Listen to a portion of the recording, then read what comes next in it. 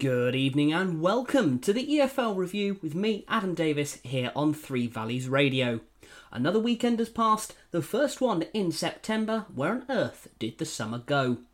Nevertheless, we've got plenty of matches for us to get into here on Game Week 5 of all of the EFL fixtures. As always, you can expect the same level of insight, analysis and interviews that you come to expect every single week. So, just like we do every other week, we will start with the Championship and we'll start with the lunchtime games. Birmingham City 1, Millwall 1. A second half equaliser by none other than Jay Stansfield maintained Birmingham's unbeaten start in the Championship as they shared the points with Millwall. The Fulham loanee scored his second goal in 2 Blues appearances, 8 minutes after the break. That had cancelled out Kevin Nisbet's early free kick as the Scotland striker grabbed his second Lions goal. Birmingham missed a penalty in first half injury time as Scott Hogan's effort was saved by Matthias Sarkic. The draw stopped the Blues from securing a 4th straight Championship win for the first time since October 2018, but they have an impressive 11 points from 5 games. They had included deadline day arrival Cody Dramer following his loan switch from Leeds, but they were behind within 6 minutes at St Andrews, but were able to turn it around in impressive style. Speaking of impressive style, Sunderland 5, Southampton 0. Sunderland blew away informed Southampton to kickstart their Championship season in emphatic fashion at a raucous Stadium of Light. The Saints had won 3 and drawn 1 of their opening 4 games, but never recovered once Jack Clarke stooped to head in the home side in front in the first minute from a beautiful curling cross by Trey Hume. The lead was doubled 6 minutes later when Pierre Ekwa took a pass on the edge of the box, was not closed down and drilled a low shot which was deflected beyond a sprawling Gavin Bazunu by Flynn Downs. Ekwa hammered in the Black Cats' third just before half-time, cutting out a Mason Holgate pass and a curling shot beyond Bazunu at his near post. Bradley Dack put the game beyond any doubt when he tucked in Abdullah Barr's cross from close range just after the break. Teenager Chris Rigg capped a dominant second league win of the season with a cool header in injury time, dispatching a teasing Jewison Bennett cross with ease. We'll have our first interview of tonight, and I think it's only appropriate that we listen to Sunderland boss Tony Mowbray. Tony, 5 goals, clean sheet, quite the performance today. Yeah, it was good. We started obviously very, very well. We talked a lot about shooting from outside the box and particularly against this opposition, playing on the transition because we knew they were going to come and try and have a lot of the ball and frustrate the crowd. I thought we got the balance just right, really. Had enough men behind the ball when they had plenty of it and pushed us back, but then with the transition, the breaking away in the wide areas with Abdullah and with Jack was exceptionally good today. Pierre obviously joining, Dan Neil joining, Dak joining.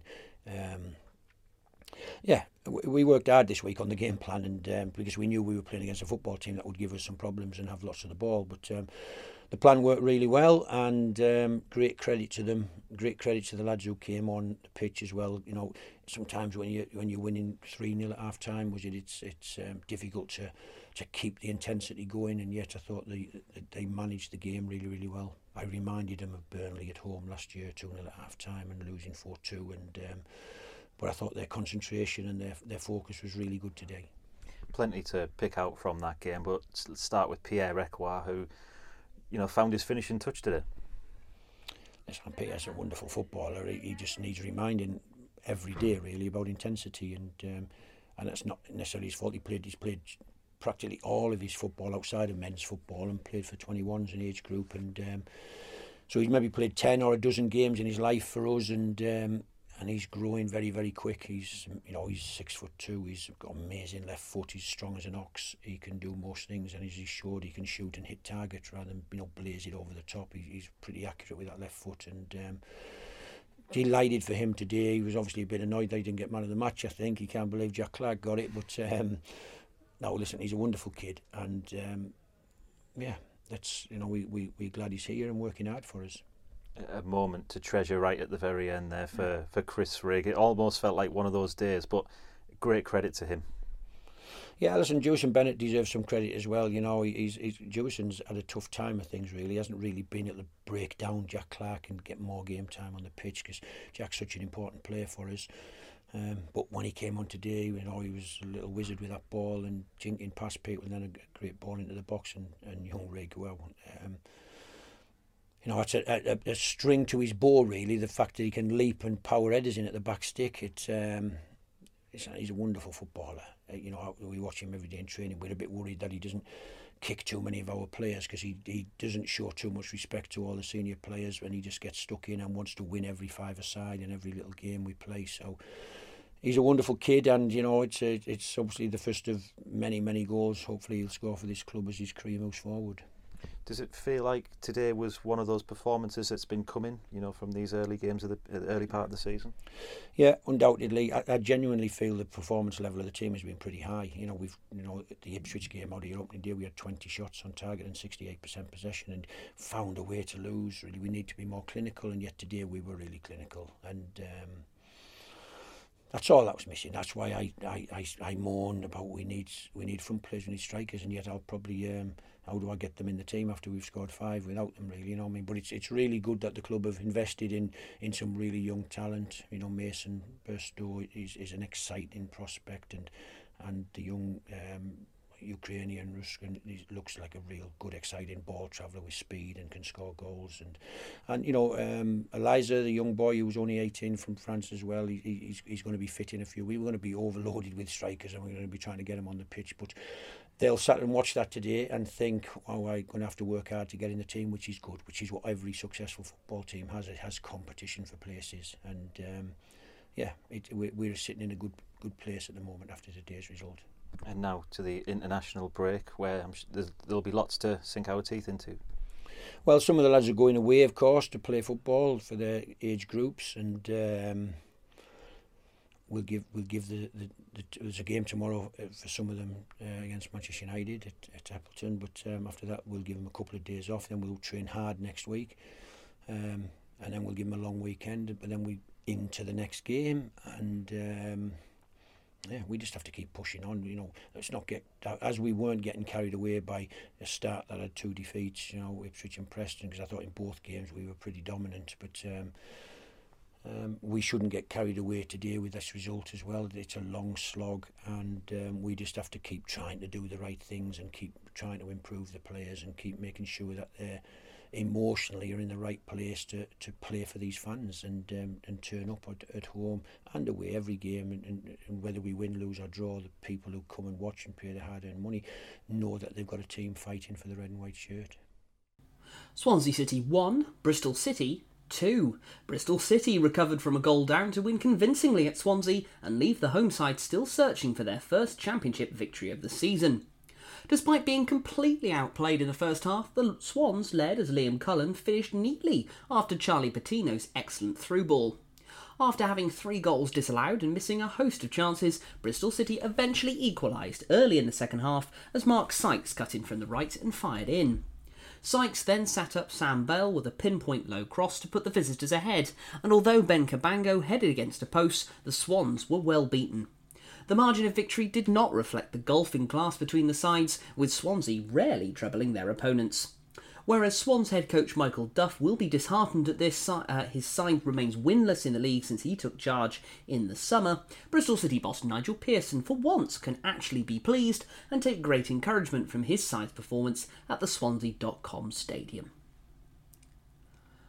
Coventry City 3, Watford 3. Mileta Rajevic's double on his first Watford start was not enough to clinch victory as Coventry fought back 3 times to share the points in a thriller at the CBS Arena. The Danish striker put the Hornets ahead 15 minutes after Daniel Bachmann had saved Matty Godden's penalty at the other end.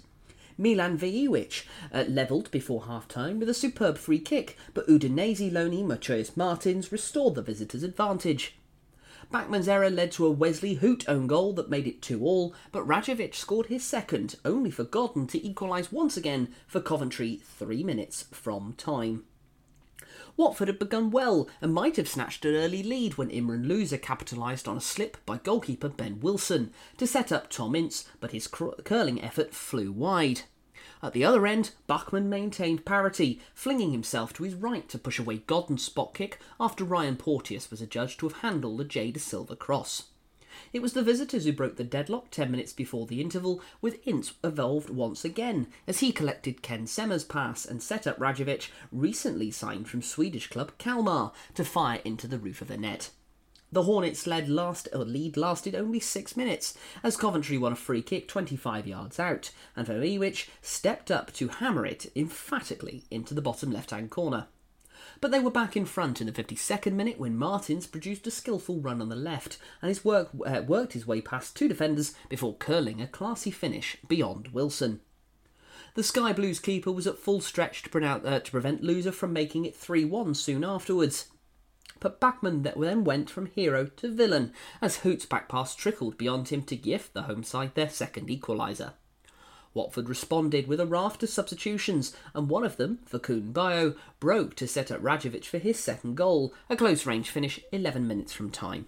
It looked as if it would be enough to clinch a first win in 4 games for Valerian Ismail's side, but the impressive Haji Wright had other ideas, bursting down the right and setting up Godden to slam home and make it 3-3. Coventry's third consecutive draw now leaves them 14th in the table, a point and 4 places above Watford going into the international break. Ipswich Town 3, Cardiff City 2. Ipswich's eye-catching return to the Championship continued as Freddie Ladapo's second-half double helped them fight back from 2-0 down to claim victory over Cardiff. Welsh captain Aaron Ramsey's cool first-time finish gave Cardiff the lead at the break, and they doubled the advantage early in the second half, thanks to Joe Rawls's precise shot. The Bluebirds had impressed up until that point and looked well placed to claim a first away league win under Errol Bullitt. But Nathan Broadhead's fine strike breathed life into the home side, and they quickly drew level through Ladapo's close-range finish. The winner arrived 12 minutes from time, when Cardiff goalkeeper Alex Runarsson blocked a cross only for the ball to hit Ladapo and bounce over the line. The Tractor Boys' somewhat unlikely revival gave them a 4th win in 5 league games since they returned to the second tier after 4 years in League One. Kieran McKenna's team are now up to 2nd in the early season league table, while Cardiff dropped to 19th, having only won 1 of their first 5 league matches. With that in mind, let's listen to Ipswich Town boss Kieran McKenna. Kieran, what a game. I mean, where do you start? Yeah, it was another thriller. We said we'd try and give the team, give the supporters, some entertainment and a team to be proud of. We won't give up, and yeah, we lived up to that today. It was a tough game. Wasn't happy with the goal that we gave away in the first half, because I thought we showed a real lack of concentration in the moment. Having said that, you see the quality of the Cardiff side today. You see the quality of the forwards. They're going to have their moments, but overall, so pleased with the spirit, so pleased with the quality. To come back from behind again, to show the resilience again, to keep playing our way again, and also for the subs to come on and have such a big impact. It's such a big win for the squad as a whole. The message at half-time, what was it, and then also how much did that change when Cardiff got second? It didn't change much. Look, I thought it was it's a big learning game for us, and I want to enjoy the win, so I'm not going to pick at all the negatives. But it's a big learning game, as every game is for us in this league. So today was the first time I'd say a team have come and showed us the respect to play a low block, and to sit with 11 men behind the ball whenever we had the ball in their half and defend super compact. And I thought we were doing okay. We were working hard to break it down, controlling the game well. We were only a yard off from scoring in that first 25 minutes, but I thought in the goal and the build up to the goal we lacked the concentration to know that even though it feels like we're in big control of the game, they have excellent players and can score at any moment, and if we switch off then it becomes a much harder game. So we spoke about that at half time, about the concentration that we didn't have in that moment, and other than that, attacking wise, I didn't feel like we were ever far away. We just changed a few little details positionally, got another body in between the lines, and changed a few little bits on our structure. But other than that, I didn't think we were far away. It's the common defending with 11 behind the ball. You're going to have to be patient, work the ball well, and they're going to get tired at the end. And if we keep doing the right thing, the goals will come. So we need to stick with it at them moments. We need the crowd to stick with us in them moments, because we can't we can't force things and play too quickly into the opposition traps. We need to trust that it's going to be hard for to defend us for 90 minutes. So, yeah, lots to learn. A completely different type of game probably than what we've had in any of the games in the Championship so far, and lessons to take. But at the moment, I just want them to enjoy it. I mean, you spoke about the impact of the substitutes. What in particular did you like? I mean, it goes without saying that Freddie comes on and scores 2 goals, which is great to see. Yeah, of course, Freddie coming on and earlier than you expected to shows his professionalism to be ready, and a great lesson for everyone in the squad. So him coming on and playing well as getting the 2 goals. And then just when I thought we'd wrestled the momentum and the scoreline, but started to really tire, and then the 3 boys who came on at the same time, I think Brandon, Omari and Jack, give us exactly what we needed in that moment. And there's 3 players still finding their way into the squad and into the team and into the flow of how we do things. But I think coming on today showed the qualities that they'll bring us and had a massive difference in the flow of the game. And then of course Lee Evans getting his first minutes as well is important because again, it's everybody's going to be needed. Everyone has to stay ready, and comes on an important moment, wins a couple of tackles and helps us see the game out. So yeah, a great win for the squad. And then when the game stretches like that, does that just show the physical tempo and quality of this division? I mean, there were tired legs on both sides. Sam was pretty much limping off at the end. I mean, unbelievable shift. Yeah, I think everyone, it took that in the second half and the game opened up a little bit. And we have to be really fit. I think we are fit. We're pushing, but we're going to have to push to extreme levels because there's really, really good teams we're facing every week who've got much more experience and on paper maybe pedigree than us, but I trust our individual players. I trust how much they're improving, and I trust our team. So it's going to be hard every week. We're going to have to go to the limits, and that's why we're going to need the squad. But I'm enjoying seeing those efforts and enjoying seeing the boys give what they're given, and I hope the supporters appreciate it as well, just in the way that the boys really appreciate the supporters sticking with us and helping squeeze that ball into the net second half. You'll highlight the qualities and how everyone contributed, but one moment I saw late on was Omari putting in that block. And what does that say about a young lad on loan? It's important that everyone buys into this product and the message that we always want to deliver, isn't it? Massive. He's had a couple of them lately. I spoke to him after the Leeds game. He came on, made a couple of tackles, and he had a couple of good ones the other night. And they make a big difference. It's one of the main things we're speaking to him about. It's so important, the difference between academy football to men's football and to competing for the points. Them little things are what make the difference in winning matches. It's the second ball, it's the extra yard to make the tackle, it's what wins your matches.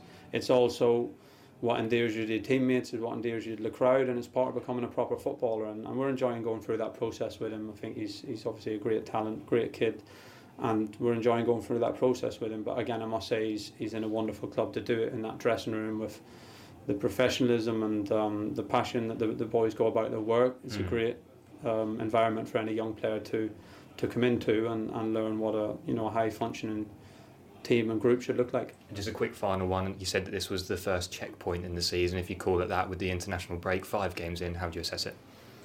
Into the league season, sorry. Yes, it's been fun. Been a big challenge. I think there was no doubts for me whatsoever, but hopefully the supporters see the size of the step up. It's a big step up. There's a big step up from League One to Championship. The calibre of the players and the teams is much higher. So we're at absolute full stretch to compete, and we've had a good start. We're performing well in a lot of things. There's things that we can improve, but I feel like we're learning from every game, and I feel like we'll learn again from today. So it's a good start performance-wise. Of course, nice to have points on the board, which is important for a newly promoted team. And now we can get some work on the training pitch next week. It's important. A little bit of rest next weekend, and look forward to a really intense block of games coming up. Thank you, Kieran. Thank you. Leeds United 0, Sheffield Wednesday 0. Sheffield Wednesday finally ended their wait for a championship point on their return to the second tier, frustrating Yorkshire rivals Leeds in an Ellen Road stalemate. Daniel Farke's side have not quite hit the heights either so far this season, but they are up teen chances to pick up just a second win against a gutsy Wednesday. August signing Joel Perroy almost added to his Leeds tally, but dragged an effort wide as Leeds looked to stamp their authority on the game. Davis Vasquez in the Irewolves goal made a crucial save from Jorginho Rutter, while Crescencio Somerville caused problems with his dynamic rubbing, and Wilfred Gnonto was also denied a penalty. Josh Windass had the best of Wednesday's chances throughout, but could not find the back of the net, while Callum Patterson also had opportunities, but it was the defensive effort that was most important, as Xisco Munoz's side finally got off the mark. Leicester City 0, Hull City 1. Hull won at Leicester to end the Foxes' 100% start to the new season. Liam Delap put the Tigers in front in the 15th minute when he cut inside from the right and found the bottom left-hand corner with a left-footed strike which took a deflection off defender Yannick Vestergaard. The hosts were wayward with their shooting but rallied after the break as debutant Abdul Fatawu rattled the foot of the post, fellow substitute Cesar Casadei fired wide from 8 yards and Jamie Vardy headed narrowly off target. A first defeat for Leicester since Enzo Maresca took charge this summer following relegation from the Premier League, saw them drop off the top of the Championship table and now down to 3rd, while Hull climbed to 6th after extending their unbeaten run to 4 league games. Plymouth Argyle 3, Blackburn Rovers 0. Goals from Finn Azaz, Ryan Hardy and Luke Cundle saw off Blackburn as Plymouth secured their first Championship win since the opening day of the campaign. Azaz, on a season-long loan from Aston Villa, gave Argyle the lead with a deflected first-half shot that beat Ainsley Pears. Rovers squandered several opportunities before the home side sealed the points with 2 late goals in quick succession. Hardy snapped up the rebound after Callum Wright's effort was parried, and Luke Cundle lobbied in Argyle's third after Pears failed to deal with the long clearance. Blackburn, who arrived at Home Park on the back of an 8-0 midweek thrashing of Harrogate Town in the EFL Cup, which we covered exclusively, of course, in the Carabao Cup 7-round review last week, looked lively once again and might have easily scored twice throughout the game. Middlesbrough 0, Queen's Park Rangers 2. Middlesbrough boss Michael Carrick hopes to reboot his side over the international break after a home defeat by QPR meant the Teessiders dropped to the bottom of the Championship. Goals in either half from Andre Dozzell, his first goal in almost 4 years, and Jack Colback gave the West Londoners a 2-0 win at the Riverside. Borough, beaten in the playoff semi-finals last season of course, have picked up 1 point from their opening 5 games, making it the worst start for the club for a club campaign in their history. Maybe this break has come at a time where we do have a fresh start and do things that we know we are capable of doing, former Man United and England midfielder Michael Carrick told BBC Tees. Carrick had transformed Middlesbrough's fortunes after taking charge last October, guiding the side from 21st in the table to a 4th place finish. But after Chuba Akpom was sold to Ajax and Cameron Archer returned to his parent club over the summer, and of course moving on to Sheffield United in the Premier League now, a lack of cutting edge in front of goal has been all too prevalent so far this season. Their total of 3 goals is the lowest in the division. It proved to be their undoing once again against QPR, with Emmanuel Latte-Lath failing to take advantage of several opportunities, and visiting keeper Asmir Begovic was in inspired form. However, Carrick is still encouraged by his side's potential, despite defeats against Millwall, Coventry, West Brom and now QPR, with their solitary points coming from a draw with Huddersfield. But we'll not focus on Michael Carrick anymore, instead we'll have another interview, and I think we'll have it with QPR boss Gareth Ainsworth. You said before the game that the next win was just around the corner. What did you mean by that? That. So pleased today, honestly. We have deserved this, and it's not. I can't say it's not been coming. No business in the transfer market, no business yesterday. But I told the boys, I said, we're a team. I don't need to do any more business. If we can or we can't, it doesn't matter. This is a team, and come with me because we're going to go places. And that performance was the same as Ipswich, the same as Southampton. But we got what we deserved today. We really did. And for those over in that corner. Thank you so much, QPR fans, because you really got us over the line today. The lads were superb. Changes, young lads coming on, academy products on the bench. I mean, I'm really, really proud, and it's not been easy, believe me, it's not been easy. But I'm really hoping people see what we're playing. We're trying to play, we're trying to do a different style, we're trying to be difficult to beat. Losing Cook here just before half-time was a big blow. But, you know, when I'm taking players off, it's a compliment to go, you've given everything, thank you. I'm not having to change because it's going wrong. I'm having to change because they're not giving. They've given everything. They've emptied the tank again. you know, it's been an emotional week again because I felt so bad for the boys. They deserved so much out of last week and didn't get anything. And, you know, with all the window going on, with all the rumours, with everything going on, I've kept this squad together, and I'm telling your players, your big players, I'm saying stay with us because we'll achieve. You don't need to go elsewhere to achieve. We'll achieve. And performances like that will achieve. You use the phrase hard to beat. How satisfying is it to achieve net zero and keep that clean sheet? Well, you know, the game against Ipswich, you know, there's a snapshot from Chaplin, almost got it. Norwich at home, you know, last minute. Last week, probably a 1-1, yeah, definitely, but maybe something else. But today, that resilience that those boys have showed. Jake Clark-Salter coming on, and you know, the trust is there. Stevie Duke McKenna, Ziad making his first minutes, you know, Paul Smith learning the wing-back role. All these things are coming too, you know, and I'm really pleased. And then Ryan Collier, I've got players like Albert, Charlie Kalman, and Elijah didn't get on today, you know, on the bench, and hopefully they'll get some minutes, you know, soon. But I trust them all, and that's really important. The boys have got to believe. I did a little graph before just before we came out in the dressing room. Not a big graph because there wasn't much time, but a little graph, a couple of lines, and said, "This is where we're going. This is us." And you've got to believe. You've got to stay with this, you know, and believe in what we're doing. And I'm so pleased, and I'm so pleased for the owners who've backed me. You know, me and Lee have had a hell of a transfer window trying to get things in and trying to think things done, but it's paid off, you know, and hopefully everyone will recover now going into the next 2 weeks on the back of a win. And against Sunderland, who've had a magnificent win today, we've got to be at our best because that's going to be a tough game, but it's going to be a nice journey home. That could have been a long one today, but I'm really proud and pleased that the boys have made it easy for me.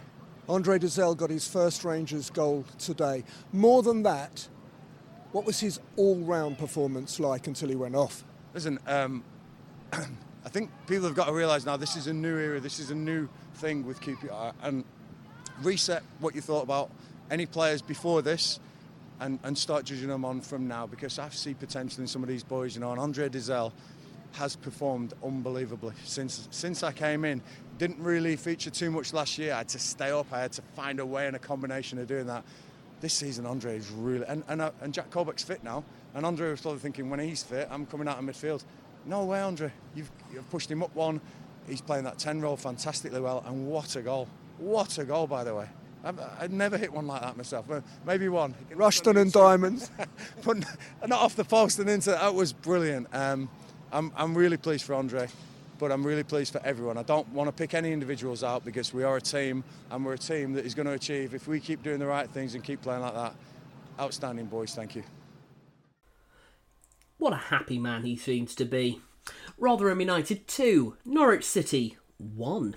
Rotherham United pulled off a shock result in the day in the Championship to end Norwich's unbeaten start to the season. The game was billed as the meeting of the division's leakiest defence and their most prolific attacking team, but first-half goals from Dexter Lembiska and former Canary striker Jordan Hugill put the Yorkshire side in control. Norwich rallied in the second half and replied through Christian Fastnacht, but the home side held on for their first win of the campaign.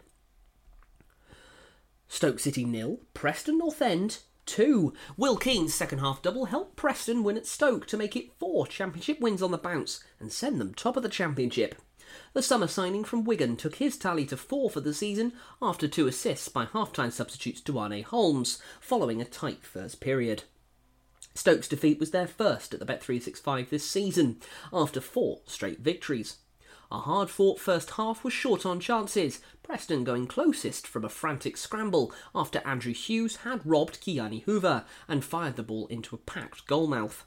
The stalemate was broken by half-time replacement of Mads Frokjar by US international Duane Holmes, who made an instant impact. A minute after the restart, Holmes made a smart run down the channel and teed up Keane for a chance that the Preston top scorer fired wide. 4 minutes later, Holmes skipped past Wouterberger and was brought down. Keane smashed his spot kick straight down the middle of the goal before celebrating with the away fans behind that net. Preston wrapped up the win on 57 minutes as Holmes got the better of Ben Wilmot from a cute Brad Potts pass and laid the ball into the path of Keane for his second. Stoke fought to get back in the match, but Freddie Woodman denied Tyrese Campbell from their best opportunity. And finally, West Bromwich Albion 1, Huddersfield Town 2. Neil Warnock's Huddersfield stunned Carlos Corberan's West Brom with an injury-time winner as the Terriers gave the perfect response to last Saturday's 4-0 home battering by Norwich. Jack Redoni struck in the 96th minute with a well-struck low left-footed shot that sneaked inside the right post. That earned the Terriers their first win of the season, and it also put an end to Albion's 100% home start. Huddersfield had taken the lead on 33 minutes with a goal from Delango Bergzog on his full Terriers debut, only for John Swift to level on 52 minutes, with his third goal in successive home games this season. But just after Albion's substitute Josh Meyer had gone close to winning the game at one end, Huddersfield went down the other end. Redoni kept his cool to complete a classic smash and grab against Corberan's old club in true Neil Warnock style.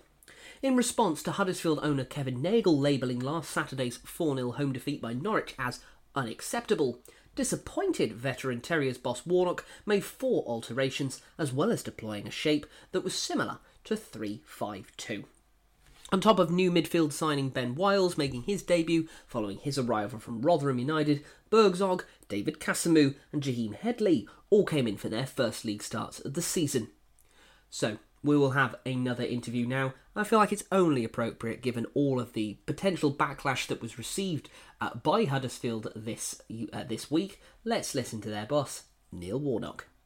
Gaffer, that was an outstanding day out in West Brom. What were your feelings like at full time? Oh, one of jubilation, really, because this season we've had so many kicks in the teeth, haven't we? With the Leicester goal, and I thought we'd come into the Plymouth game well. I thought we started the Norwich game well and ended up there. So I was pleased. I was really pleased. I thought we put a good. We counter-attacked very well today. We could have had 2 or 3 goals.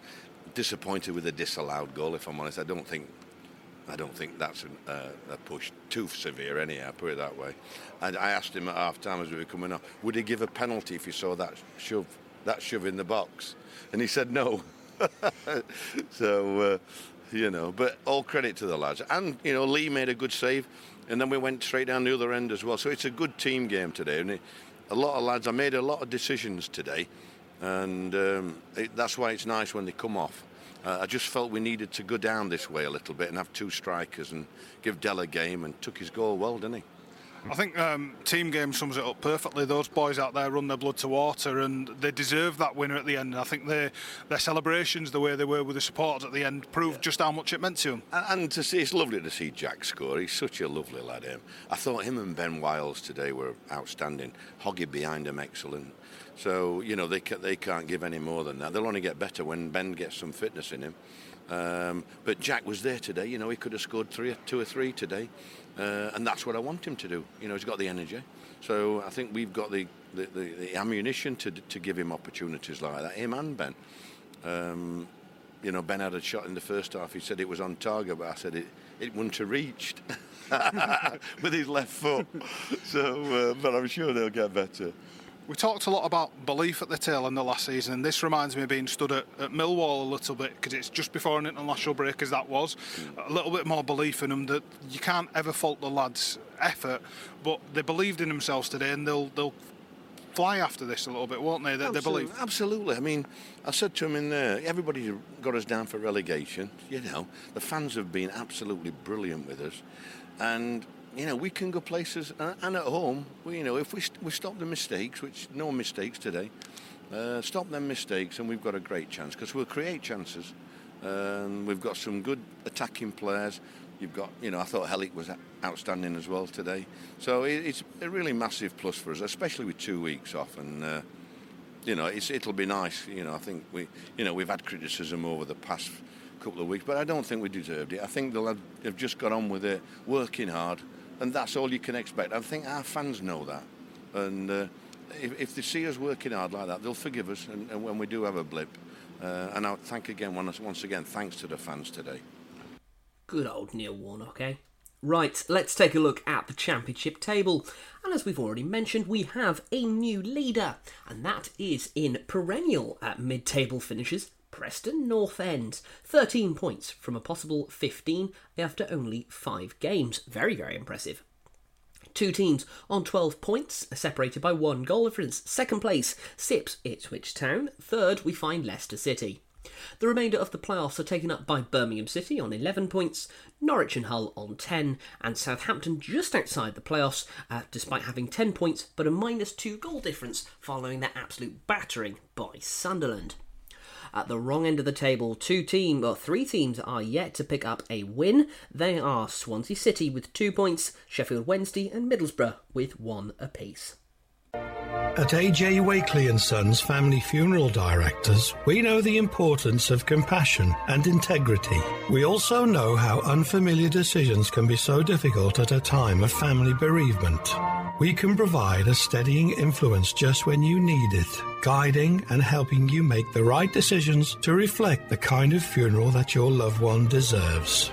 Visit our website www.ajwakely.com for more information or call Clive Wakely on 01935 479913.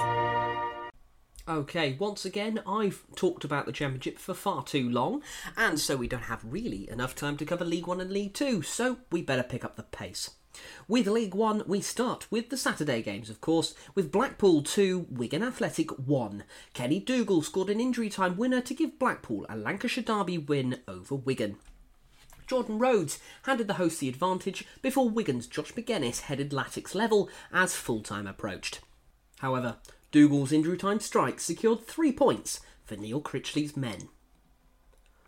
Bolton Wanderers 2, Derby County 1. Bolton came from behind to beat 10-man Derby as Tyrese Forner's own goal completed a miserable afternoon for the Rams. Bolton fell behind when skipper Conor Hurahan's 33rd minute penalty put the visitors in front after Victor Adeboyejo had hauled down Callum Elder. 2 minutes before half-time, referee Charles Breakspear awarded another spot kick, this time for Bolton, after former Glover Corey Smith's challenge on another former Glover, Josh Sheehan. Northern Ireland international striker Dion Charles converted for his 5th goal in as many games, and he's really picked up where he left off last season. 3 minutes into the second half, the game took another twist. Substitute Sonny Bradley's mistake saw Derby keeper Joe Wildsmith attempt to rescue the situation, blocking Adeboyejo's run, but then handling outside the area as Charles tried to fire home from 20 yards. Wildsmith was sent off, and Josh Vickers, who came on to make his league debut for Derby as his replacement, was beaten in the 65th minute as Josh Dacres-Cogley's cross hit Forner and looped over him. Derby were rather frustrated as claims for another penalty for a tackle on Nathaniel Mendes-Lang went unheard as Bolton won for the first time in 3 league games to move up to 3rd in the table.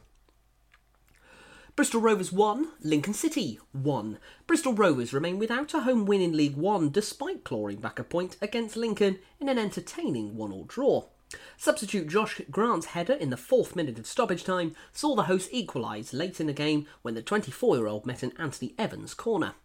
Lincoln took the lead in the 53rd minute through captain Adam Jackson when he bundled home from close range after keeper Matt Cox was palmed out an Ethan Erahan volley into a crowded area. The Rovers players claimed that there had been a handball in the build-up when the ball came off Alistair Smith, but referee Lewis Smith disagreed and Jackson capitalised as the ball broke to him. Burton Albion 0, Exeter City 1. Ryan Trevitt scored for the 2nd away game in succession to earn Exeter a win at 10-man Burton that sent the Grecians top of League 1. The Brentford loanee fired home from the edge of the box with 15 minutes remaining to settle a tight clash at the Pirelli. John Brayford almost gave the host the perfect start. His poked effort rattled the Exeter crossbar inside 90 seconds as Tom Hamer's long throw threatened to catch the visitors cold. Max Crocombe produced excellent saves to deny Dimitri Mitchell and Reece Cole as Exeter settled, but a goalless first half was largely because of Viljami Sinisalo's crucial save to deny Josh Gordon on the stroke of half-time. Trevitt was denied by the outstretched leg of Crocombe early in the second half as Exeter threatened, and Sinisalo had to produce another good save to deny Brewster substitute Steve Seddon. After Trevitt's opener, Albion's afternoon got worse deep into stoppage time when Seddon saw red for a second yellow card as Burton pushed for an equaliser. Carlisle United 2, Shrewsbury Town 0. Carlisle United picked up their first win of the league season by beating Shrewsbury Town. Substitute Joe Garner's injury time strike added to Tom Bayliss' own goal as the Cumbrians moved out of the relegation zone. Charlton Athletic 2, Fleetwood Town 1. Alfie May scored twice as Charlton beat Fleetwood to earn their first 3 points since the opening day of the season. Both the Addicts, who had placed Jason Pearce in interim charge following the dismissal of Dean Holden last Sunday, and Fleetwood came into the clash at the Valley off the back of 4 straight League One losses. Former Charlton striker Jayden Stockley opened the scoring in the 16th minute. He'd already hit the underside of the bar with a free kick before he headed Ryan Broom's cross past keeper Harry Eisted. Charlton had struggled to create chances before May levelled in the 43rd minute. A pass from Wolves loanee Jem Campbell sent the forward through and he confidently tucked the ball past Stephen McMullen. The Addicts went in front in the 73rd minute from the penalty spot. Bosun Lawal brought down Corey Blackett-Taylor and May drilled his kicks straight down the middle.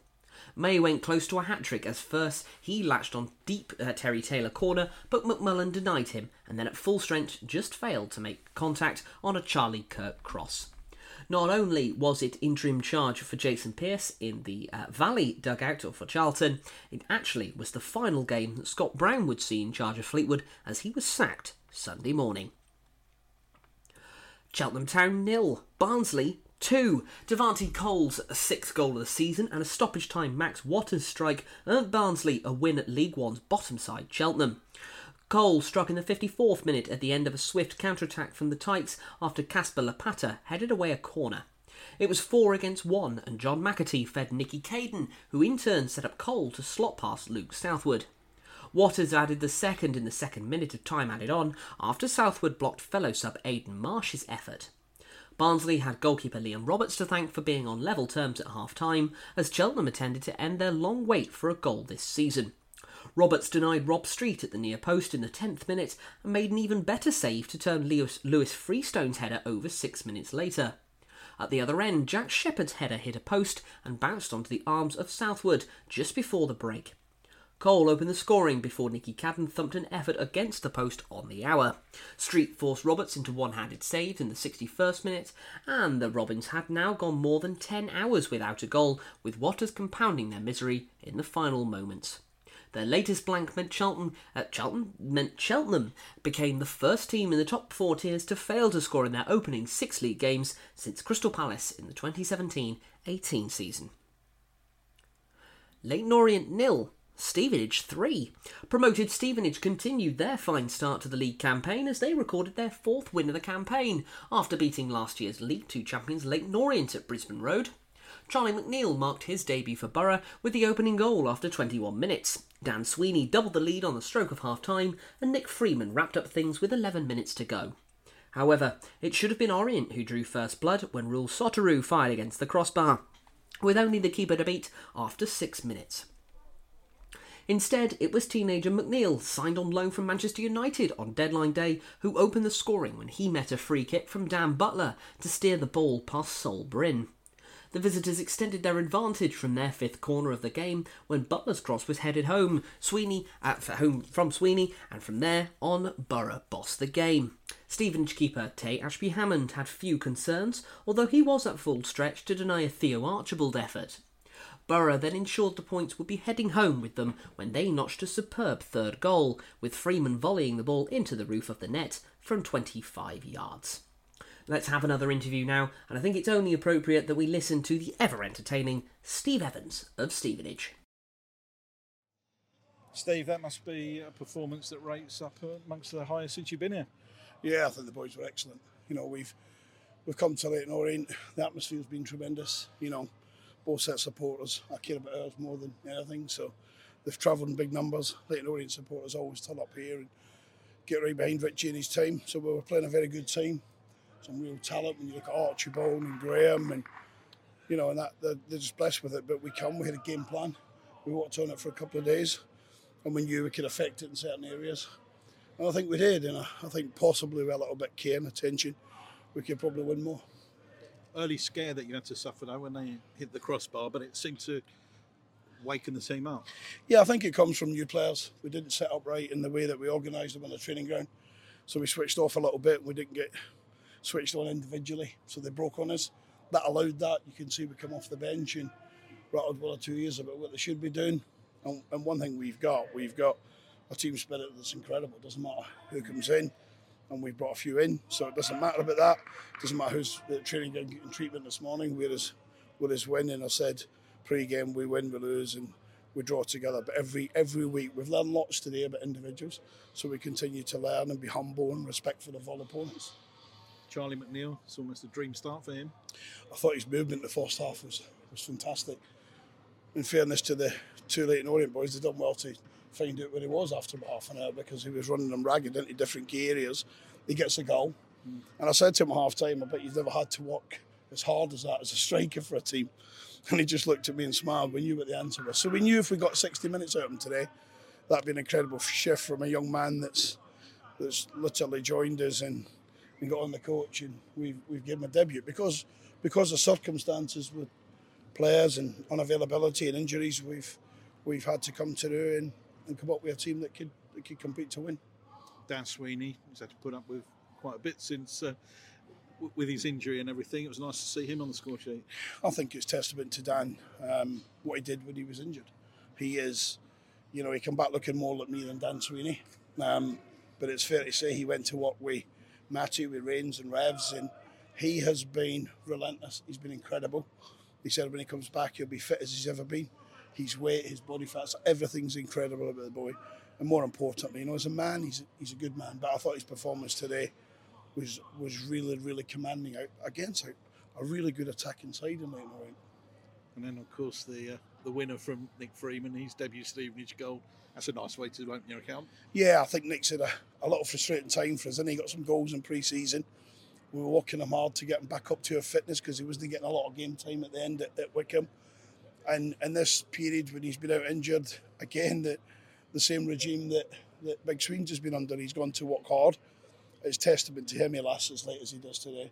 And in fairness to him, he does that regular in training when we've seen him fully fit.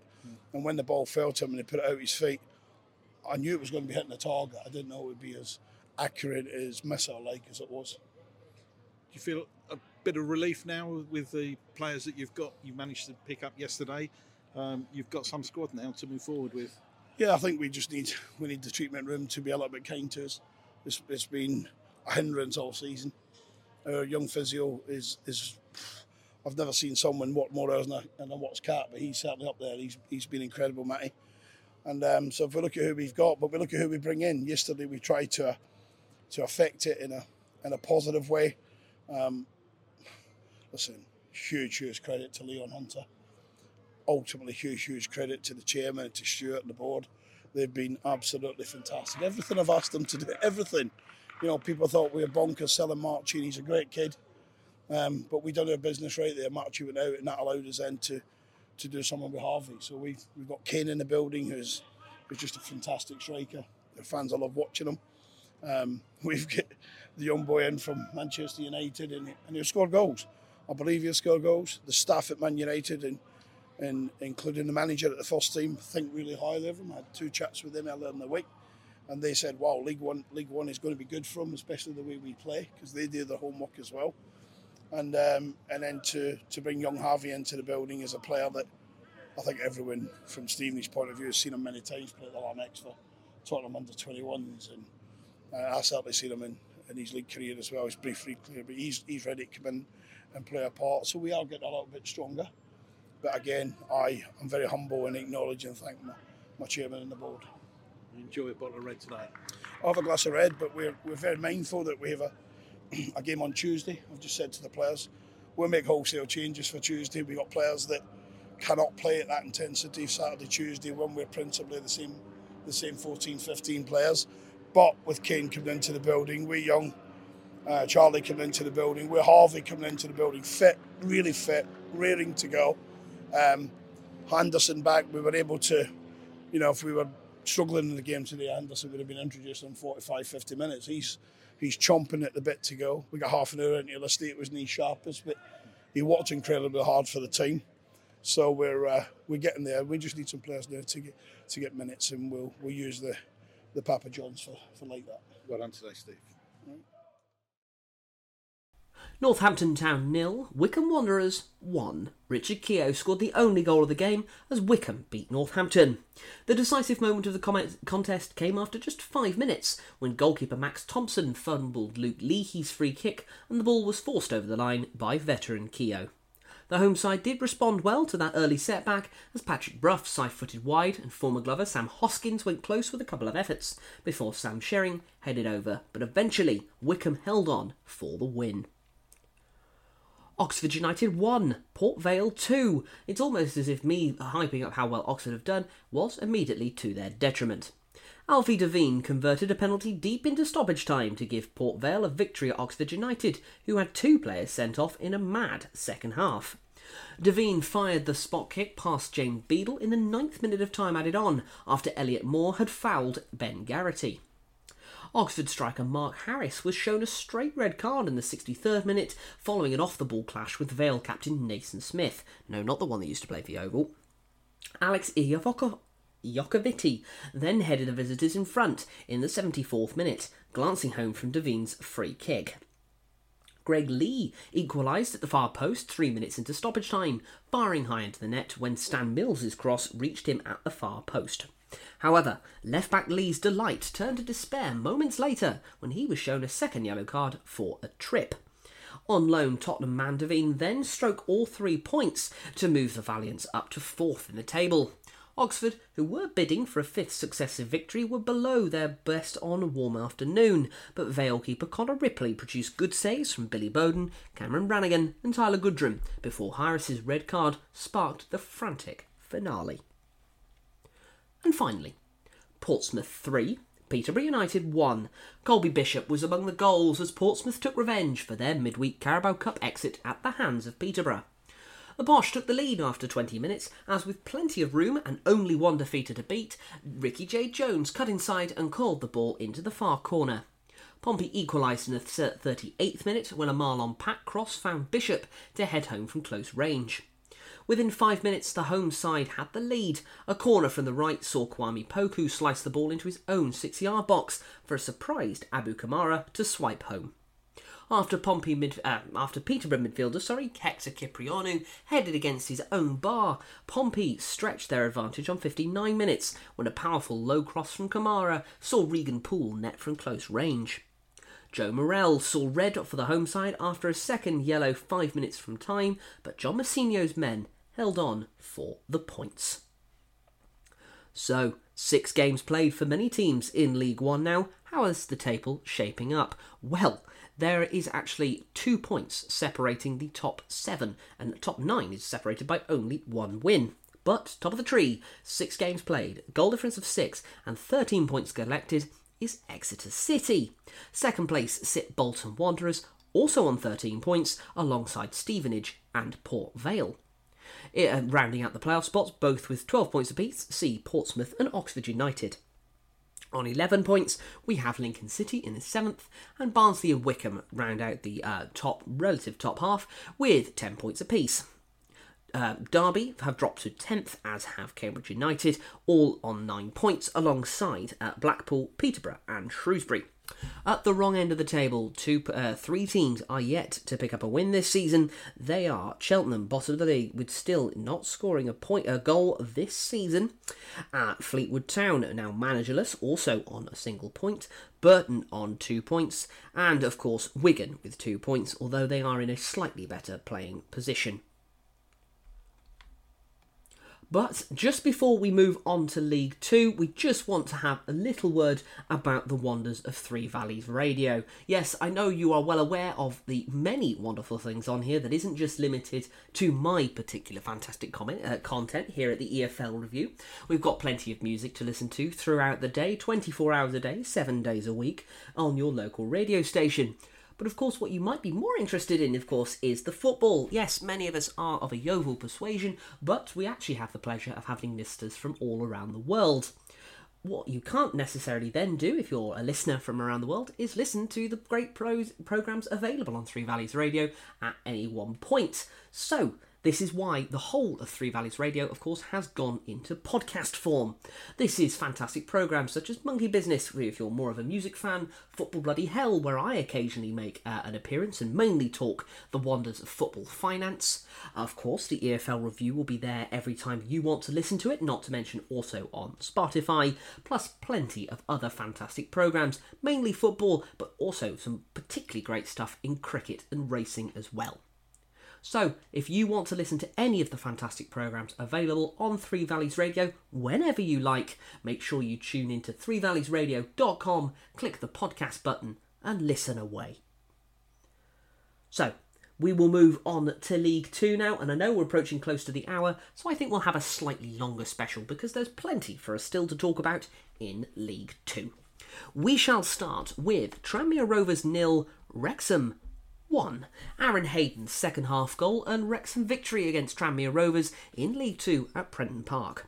The visitors dominated the first half but could not find a breakthrough, Luke McGee denying Sam Dolby from point-blank range to keep the score goalless. The deadlock was finally broken on 56 minutes when Hayden met Tom O'Connor's corner to head Wrexham in front. Sam Taylor came closest to finding an equaliser for the hosts, but Mark Howard tipped his effort over the bar in his first appearance since Ben Foster's retirement. A first away win for the season moves Wrexham up to 8th in League 2 before all the Saturday's 3 o'clock kickoffs. Yes, this was a lunchtime game. A fifth defeat from 6 league games sees Tranmere slip to 22nd, outside the relegation zone on goal difference. Crewe Alexander 3, McDon's 1. League 2 leaders McDon's were stunned by a second half comeback from Crewe, who ran out winners at Gresty Road. Jonathan Lako fired to Graham Alexander's side ahead early on, and MK Dons exerted a tight grip on the ground in the first half. But after the break, the Rowanmen's bright attacking work, helped by the introduction of Shilo Tracy, turned the game around with goals from Connor Thomas, Courtney Baker-Richardson and Chris Long, earning Lee Bell's side a second success of the campaign. What wasn't quite as successful? Doncaster Rovers 0, Swindon Town 0. Doncaster Rovers had a man sent off but held on valiantly for a goalless draw with informed Swindon. Doncaster, bottom of League 2, battled on after Tommy Rowe had been shown a straight red card just before half-time. The home side had enjoyed the better of the opening exchanges, with George Broadbent's low drive forcing Murphy Mahoney into a smart save before the Swindon keeper almost so denied Zane Westbrook. Rowe then fired a shot narrowly over the crossbar after latching onto a loose ball inside the box. Swindon, though, grew into the game with Charlie Austin and Udoka Goodwin Malife both going close with headers. The key moment came in the first half stoppage time when Rowe was dismissed for a high challenge on Swindon midfielder George McEachran. Swindon looked to make the most of their advantage, and Austin's low drive forced a fine save from Rovers keeper Ian Lawler. Doncaster, though, remained in the game, and striker Joe Ironside brought an excellent stop from Mahoney, as both sides had to settle for a point. Grimsby Town 2, Gillingham 0. Grimsby produced a clinical display to beat Gillingham in their match at Blundell Park. First half goals from Neil Maher and Gavin Holohan put the hosts in full control, which proved enough to consign Gillingham to their second successive league defeat. Harrogate Town 0, Barrow 1. Harrogate-born midfielder Cian Spence scored the only goal for Barrow in a win against his hometown team. The Bluebirds had not won any of their past 13 trips to Harrogate, but Spence's spectacular first-half strike sealed maximum points, with goalkeeper Paul Farman saving Jack Muldoon's penalty for the hosts after the break. Spence, recruited in the summer from National League side Halifax, scored his second goal of the season in the 21st minute when he let fly with a 25-yard diagonal drive that whistled inside home goalkeeper Mark Oxley's right-hand post, something that he said an awful lot on Wednesday when I had the pleasure of watching him get thumped 8-0 by Blackburn. Pleasure, is that the right word? No, it isn't. Never mind. Mansfield Town 0, Bradford City 0. Mansfield remain unbeaten in all competitions after a dour draw at home against Bradford. The poor first half saw the Bantams edge possession, but neither goal keeper had to save to make. Christy Pym was firmly behind a low shot, however, by Clark O'Dour after 17 minutes for a routine stop. But it took a fine last-ditch tackle by Lewis Brunt just before that to stop Tyler Smith pulling the trigger 6 yards out as Mansfield struggled to clear a corner. Very little else really happened inside this match, and really a draw was probably about fair. Morecambe 1, Salford City 0. A first-half goal from Michael Mellon gave Morecambe 3 points against a Salford side reduced to 10 men in added time. The on-loan Burnley striker earned the points with a fine near-post finish from Adam Mayer's left-wing cross after the Shrimps won the ball in midfield and attacked sharply. Salford started the game well, with Conor McElhenney forcing Stuart Moore into an early save. From there, they rarely troubled the Morecambe defence, who looked solid throughout. The Shrimps always looked dangerous on the counter, with JJ McKiernan going close and Jordan Slew seeing a golden chance to add a second on 86 minutes go begging when he shot straight at Alex Cairns from another dangerous Mayer cross. The Amis' frustration came out in added time when an experienced substitute Matthew Lund was shown a straight red card for a kick-out. Newport County 2, AFC Wimbledon 2. Newport County fought back from 2 down to earn a home draw against AFC Wimbledon. Former Glover James Tilley scored his 6th goal of the season after 9 minutes to put the visitors ahead before netting his second on the half-hour mark. Will Evans, back from injury, scored in first-half stoppage time to half the deficit, and Omar Bogle levelled 10 minutes into the second half. Tilley almost had a hat-trick late on, but instead hit the side netting. Both teams remain in the League 2 playoff places, Wimbledon in 5th and Newport in 6th, as they each continued their positive starts to the season and proving many bookies absolutely wrong. Notts County 3, Accrington Stanley 1. Macaulay Longstar's second half double made it 3 wins in a row for Notts County as they beat Accrington at Meadow Lane to climb to the top of League 2. Luke Williams' side took the lead when Jody Jones' inviting delivery found Dan Crowley at the back post to give the hosts a deserved lead. However, the visitors levelled in the 27th minute when Josh Andrews directed Sean Wally's free kick over the head of Aidan Stone. The ongoing battle between Andrews and Stone continued as the Notts County keeper produced a brilliant save down low before the break. Langstaff was denied twice in quick succession early in the second half, but found the telling touch in the 65th minute, twisting and turning inside the area before finding a sublime effort in off the post. Goalkeeper Stone almost gifted the visitors an equaliser with a poor pass into midfield. However, Liam Coyle was unable to take advantage. The hosts sealed the points in the final minute of normal time when Langstaff beat the offside trap before finishing delicately over Toby Savin.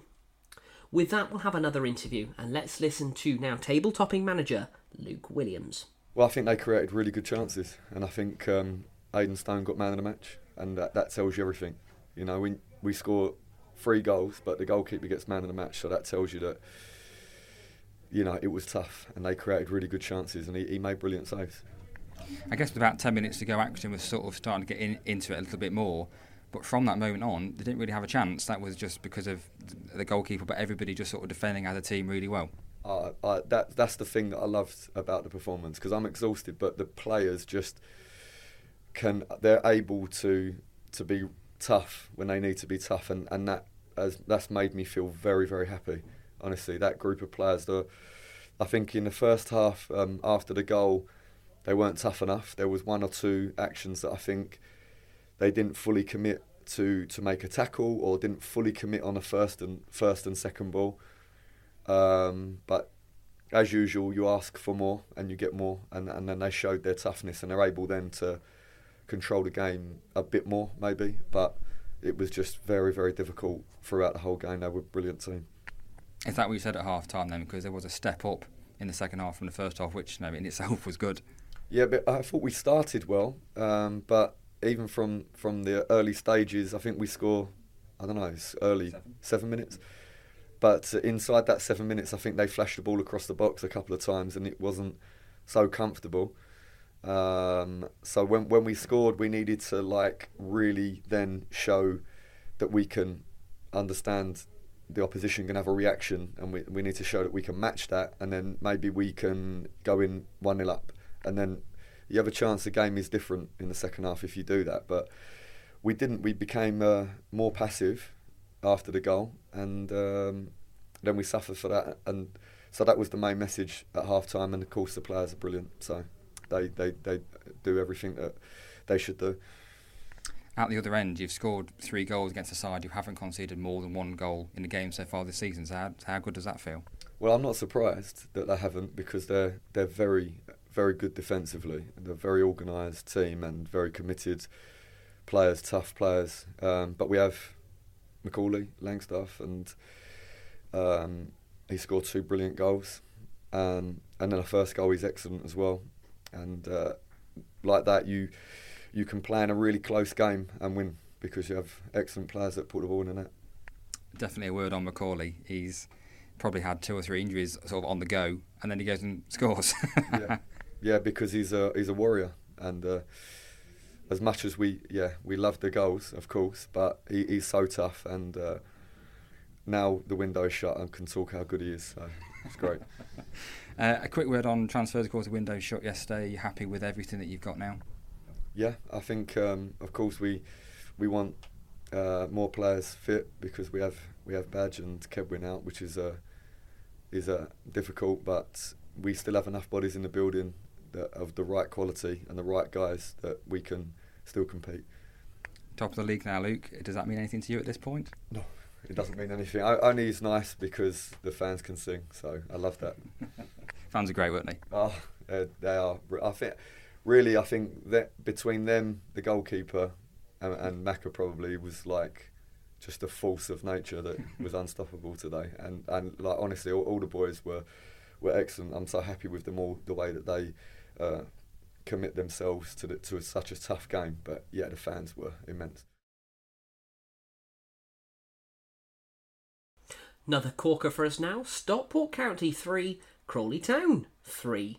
Stockport substitute Isaac Alofe scored late to earn Stockport a draw as they were at home against Crawley. Alofe slotted home from the tightest of angles to deny the visitors, who had come from 2-0 down, to lead 3-2. Stockport went ahead in the 13th minute when Nick Powell found Louis Barry, who turned inside a defender before lashing home superbly into the top corner from 20 yards. It was almost 2 when skipper and former Glover Paddy Madden met Ryan Rydell's deep cross, only to head straight at Corey Adai. Stockport did get their second in the 36th minute when Madden played in Anthony Starcevic, and their early substitute produced a sublime chipped finish to beat Adai. Crawley halved the deficit 3 minutes before the interval when Will Wright crossed for Adam Campbell, who volleyed in off the post.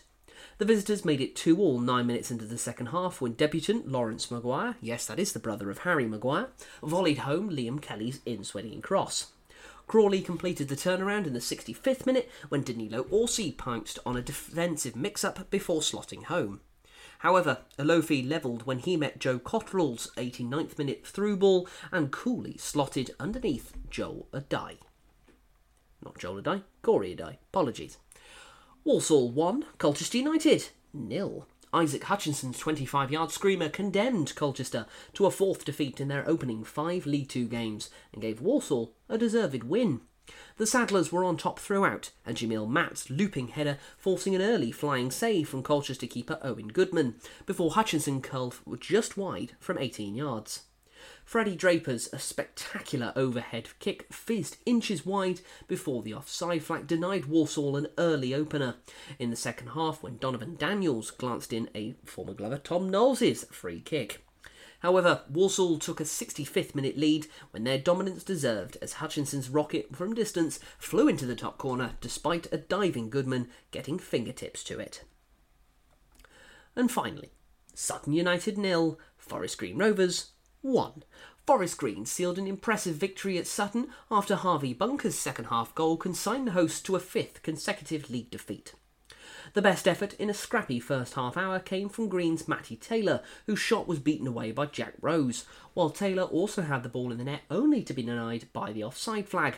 For Sutton, Aidan O'Brien only rolled a shot just wide from Harry Smith's knockdown, but Forest Green ended the half on top as Charlie McCann finished a strong run with a low shot which was pushed away by Rose, who also saved from Taylor's volley. Joe Kizzy shot wide after Sutton's best move of the game, but Rose remained the busier keeper after the restart, saving well from Kyle McAllister. However, he was beaten in the Rovers' next attack, and McAllister set up Bunker to score with a low shot from 18 yards. The visitors might have scored a second when Tyrese Amote headed just over from Jamie Robson. With that in mind though, let's listen to Forest Green boss George Horseman. David, if every game was like that, there'll be a few grey hairs at the end of the season, won't there? But what a victory here at Sutton United. Yeah, it's brilliant. I've already got a patch on top of my head, but that was before I joined Forest Green, so I'm sure I'll get a few more. I think it was an exciting game. I think it was two teams that went toe-to-toe with each other, and they played different styles, but were good at the styles, and we deserved our 1-0 win today. Probably we should have scored a couple more, but we definitely deserved that victory today, I think. You spoke about the physical challenge, and that's twice now in 2 weeks where everyone's really stood up to that, haven't they? Yeah, I think the Newport game probably hurt a few people's prides, and probably it was the one where we looked and thought, a couple of long balls and a cross into the box, finished the game off, and the boys are really good. They're a really honest group. They were really hurt by that, and I'm sure obviously the fans and the whole club were. So they've stood up to like two real physical tests, and actually got better and better. And the more we face it, the better we're getting. We work on it every week, and the players deserve all the credit for today, because it's all right talking about and practicing it, but to deliver it under pressure, I think they've been absolute credit to themselves and the club. You speak about pride, and just a couple of weeks ago Harvey Bunker was sent off against Swindon and it proved costly, didn't it? But today shows how you can bounce back, doesn't it? Yeah, I think it sums up football. The ups and downs of football are incredible. 1 week you're the villain, the next minute you're the hero, and his goal, he took it really well. He actually had a shot blocked almost very similar 2 minutes before, so really delighted for him. Obviously he's an academy boy, so it's brilliant for the whole club, and he did some of the other stuff today, like headed in front of Smith and the ugly parts of the game, so he deserves a lot of credit for the character he's shown. It was the first start together today for Matty Taylor and Troy Deeney, an experienced front two, and they really showed bits of what they can do together. Yeah, I thought they grew, and I spoke to Troy after the game last week, and he said I could get 50% better, and I thought as the game went on he found space, you see his quality. I thought Matty's running off the shoulder, the linesman actually got a couple wrong. Matt is in, he got the goal right, it was just offside, but there was a couple others, and I think you could see the more they would play together, the more they would be a handful for any team in this league. And we know the right side of the defence, what that can do with Don Bernard and Ryan Innes, two experienced operators, but just a word for the two on the left, because Reece Welch and Jamie Robertson have had a couple of outstanding games now, haven't they? Yeah, and they probably, I would imagine teams have in their pre-match probably target them, because we've got a small-ish left back and a young centre back, and I think Reece has shown now back-to-back games that he's growing and getting better, and I think that helps with Luke behind him and Ryan inside him, and then Robbo really has stood up, because I know there was a few people that have questioned, a few crosses coming in his side early in the season and some goals, and I think probably what he showed is huge character to show people what he's like as a defender, but also first half he showed probably an outlet going forward, so he had a second really positive game, I think, today. What's the update on Nathan Holland at the moment? So it's a hamstring. We hope it's just tightened up. We hope. We'll have a look. He'll be in tomorrow, Monday. We'll have a look. Hopefully it's not too bad, but obviously it's not our luck at the moment. So he'll be a loss, because he started to really click with the front two in the first half and looked dangerous again. So we'll review him, and hopefully it's not too bad, but it's our luck at the moment. We're really enjoying life on the road at the minute, but it's 3 home games in a row next up, isn't it? And I suppose it's all about translating that away form back to the new lawn. Yeah, exactly that. And listen, wins are wins, home or away. But what this will do is give us the confidence. That's now back to back without being defeated. A draw, a tough place, Wimbledon, a win at a tough place here. So, let's go Tuesday night. There'll be a lot of changes, so there'll be people that we do need to get game time. And obviously, especially with the injuries we got at the moment, I can't afford to risk any more. But we'll put out a team to try and win, and then Crew next week we need to be all guns blazing, but really smart and tactically bright. I would like to apologise unrelentingly there. I realise I've said George Horseman. His name is David Horseman. Never mind. Right, let's take a look at the League 2 table just before we go. All teams have now played 6 matches. Top of the table, 13 points out of a possible 18, sit Notts County. 2 teams on 12 points apiece, but both of them losing this weekend in the form of MK Dons and Gillingham. The playoffs are taken up by 1 team with 11 points in 4th placed Barrow and 3 teams with 10. They are AFC Wimbledon, Newport County and Mansfield. Just missing out on goal difference but also on 10 points are Accrington Stanley and Morecambe. At the wrong end of the table, Doncaster Rovers still looking for their first win, rock bottom with 2 points. 3 teams on 3 points each. Sutton United in 23rd with a goal difference of -4, but only just outside are also Colchester and Tranmere Rovers. So, with that in mind, that brings us to the end of this week's EFL review. I certainly hope you've enjoyed it. We will be back next week to take a look at League One and League Two, as the Championship will be on an international break. Until then, though, I hope you have a lovely rest of your week. Thank you very much for listening, and goodbye.